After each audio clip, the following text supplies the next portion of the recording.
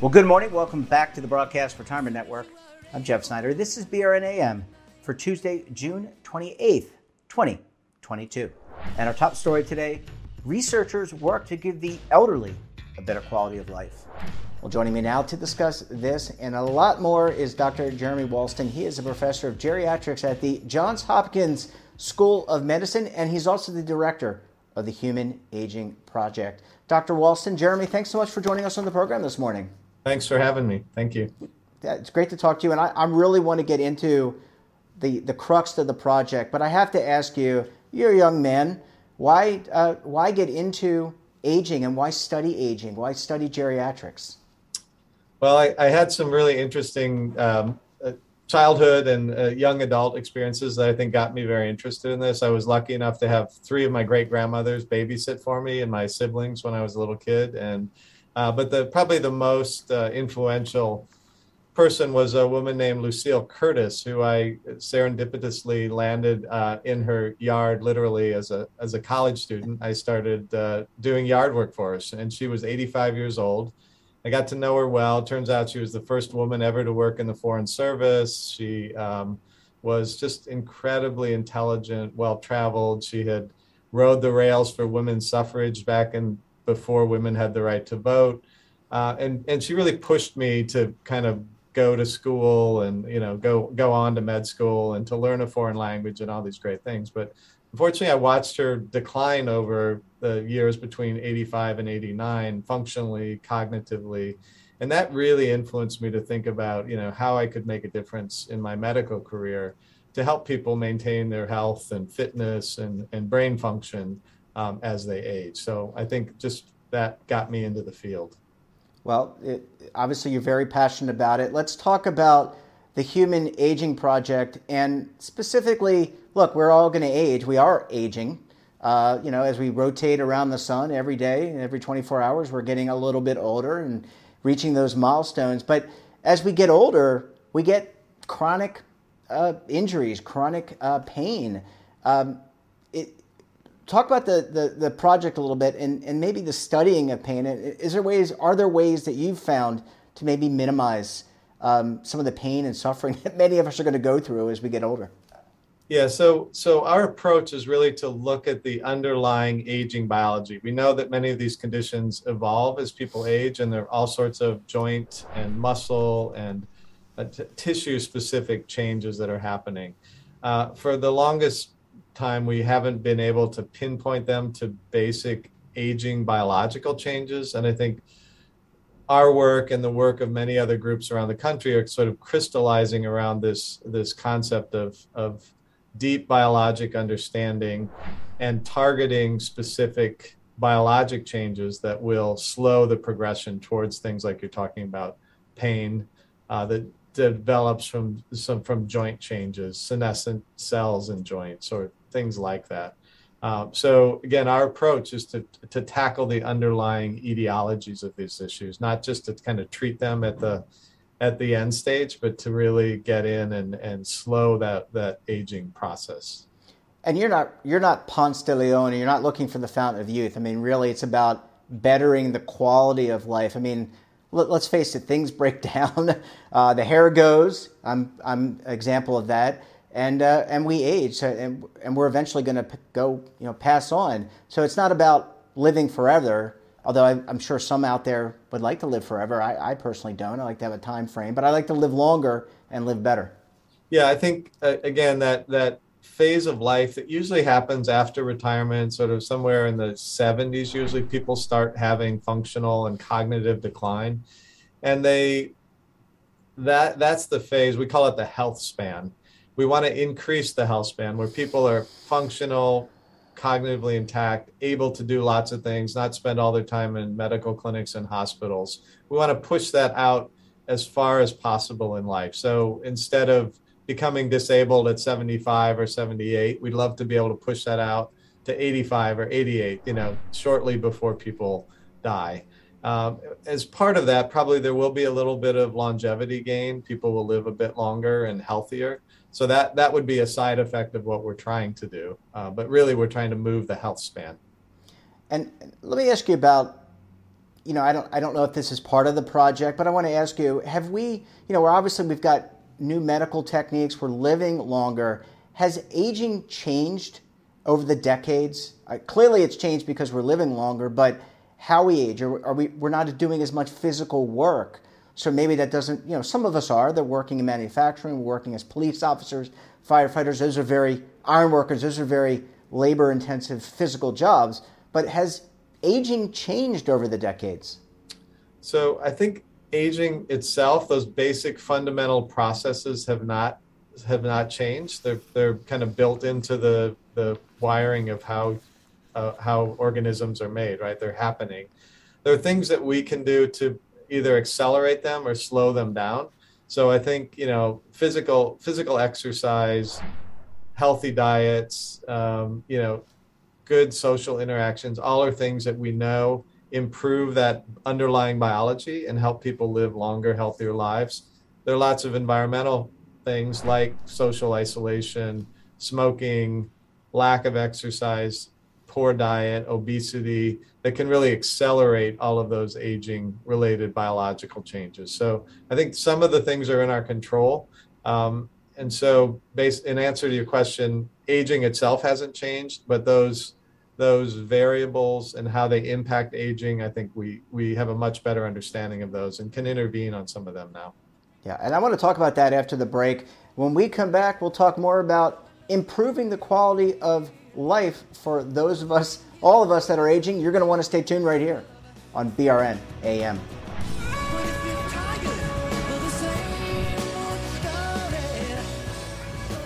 Imagine a new television network that will make you richer, healthier, and in control of your financial future.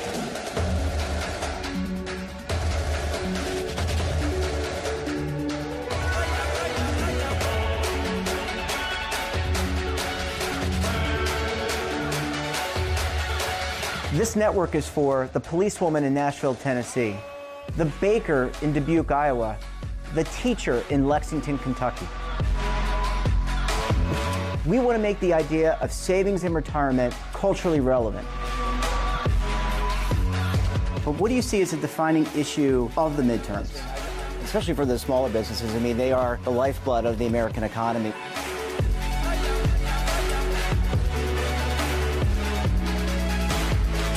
Featuring exclusive interviews, current affairs, and docuseries. 33 years old, you retired early. The philosophy is money only matters if it helps you live a life that you love. But you got to start thinking about retirement as soon as you get in. The Broadcast Retirement Network will drive very high engagement with premium partnerships. So this isn't retirement and savings for your parents or grandparents. This is for all Americans. And we're going to change the way you think about money.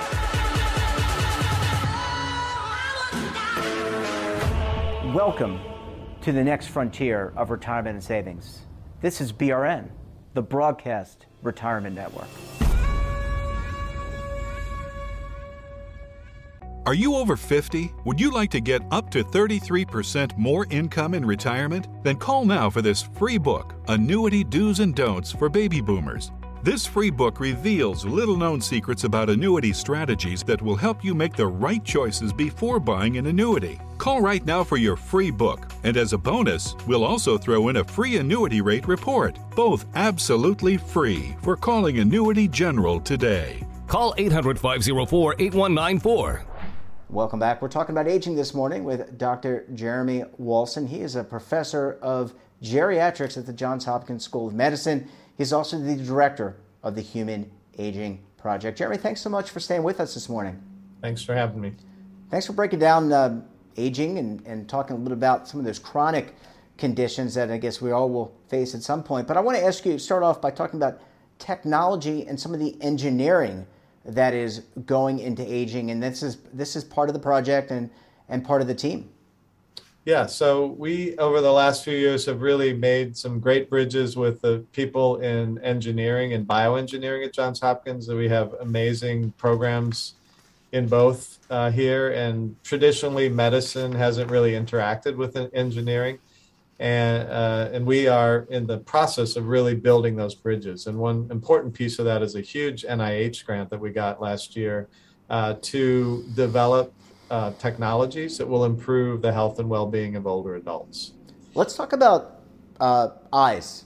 Let's talk about eyes for a minute. And cataracts, glaucoma. I mean, I guess cataracts are kind of a natural part of aging. We're all going to get them. But there's been some developments there in terms of using imaging to, I guess, detect cataracts and then treat them? Yeah, so one of the projects that we're going to fund is a new diagnostic technique. So usually people have to get their eyes dilated and kind of take a long time to do that. But there are ways now with different technologies of lenses and photographs and the use of artificial intelligence that can make that a much simpler process. So there could be a quick screening process now rather than potentially a quick screening process once we do the development with the ophthalmologists. And then, help people really inform quickly whether or not they need surgery and save millions of dollars potentially in the process and a lot of people's time. And vision too. Right. So, right. I mean, it's a balancing act. Let me ask you about sleep. This is another area, like we need sleep to recuperate, especially if you're working out or you're working hard or you're under stress. Sleep's important. I know the project is looking at this as well, how to improve sleep and what that means to our cognitive abilities. Yeah, so turns out that sleep is really importantly linked with a lot of the stress response systems in the body. So autonomic nervous system, sort of flight or fight responses, inflammation, stress hormones, all of those things become ramped up in some older people. And it turns out that poor sleep patterns really accelerates that process. So it's, again, one of those environmental things that really makes a difference in the aging process and the development of chronic conditions. So one of the projects that we've sponsored through the Gerotech incubator program here is a sleep study and a device that actually helps to monitor the quality of sleep. And the long-term goal of this device is not just to monitor, but also to impact the ability to stay asleep through some detection of abnormal patterns, I guess. So once those patterns are detected, then we can figure out ways to help kind of soothe them and get people back into the deeper sleep modes that are necessary.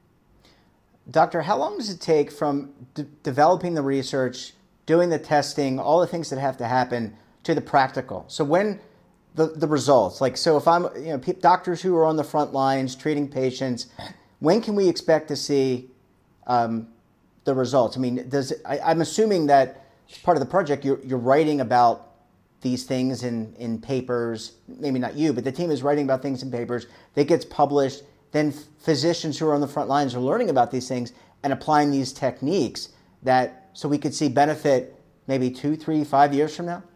Yeah, so I think the biological issues that I spoke about, those are very fundamental, deep, basic biology research programs that will take years potentially. So imagine we're figuring out why some cells become senescent or age to the point that they don't work very well anymore. Once we know that, then we can figure out ways to target them, treat them, get rid of them, whatever the necessary thing is. But by the time you get from a lab cell study to a human subject pill, can be a decade or more. So some of those things are in process by us and other groups around the country, and some of that might come out in the next 4 or 5 years. I think the faster results will come from these engineered devices and technologies, sensor devices, things that will help prevent falling, things that will help diagnose cataracts, for example, or help with sleep. So those things, I think, will be pushing out the door in the next year or two. And because we're working with many companies now with that particular award, I think passing these things out of academics into companies will facilitate those results. And let's hope for a lot of people, aging, we're in an aging tsunami. A lot of us are getting older. We get a lot of older generations that we get those results sooner rather than later for the benefit of everybody. Tell me, Doc, before we end the interview, any chance on hair loss and maybe regrowing hair as part of the the project? Not through this particular project, but through one of the grants. We are working with a couple people looking at senescent cell changes in the hair bulbs and figuring out why they get triggered and cause the loss of hair in some people. So it might be a little too late for you, but unfortunately, future generations may be able to keep their heads of hair thanks to some of the research people are doing here.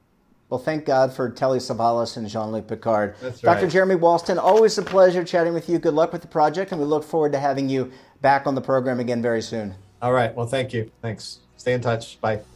That wraps up this episode of BRN AM. Have a topic of interest, somebody you think we should talk to? Drop us a line, and don't forget, for all the latest curated news and lifestyle, wellness, finance, tech, so much more all in one place, check out today's edition of our daily newsletter, The Morning Pulse. Want to search our archives, check out our latest content, or visit our website, and of course, our streaming partners like Amazon, Roku, Samsung, over 100 to choose from. We're back again tomorrow for another edition of BRN AM. Until then, I'm Jeff Snyder. Stay safe, keep on saving, and don't forget, roll with the changes.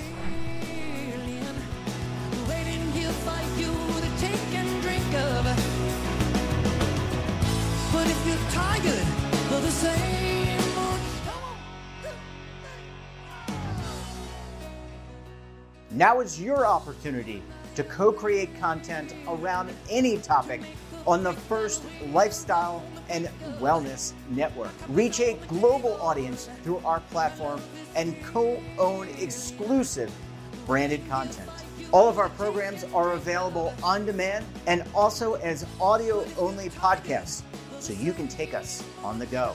Broadcast Retirement Network, available anytime, anywhere, and on any device. Are you being audited and do you owe the IRS $10,000 or more in back taxes? Is the IRS threatening to take more of your money? Don't fight the IRS alone. The Tax Doctor is here to help you negotiate your tax bill and reduce your stress. The IRS can freeze your assets and seize your bank accounts, but you can stop these IRS actions. The Tax Doctor will work with you using our years of experience to represent your case to help you get the best resolution under the IRS guidelines. Help is here to deal with the IRS to reduce your stress. We've handled thousands of cases, so we know what we're doing. If you owe $10,000 or more in back taxes, do not call the IRS alone. Call a Tax Doctor now for a tax emergency analysis. Call 800-224-6439.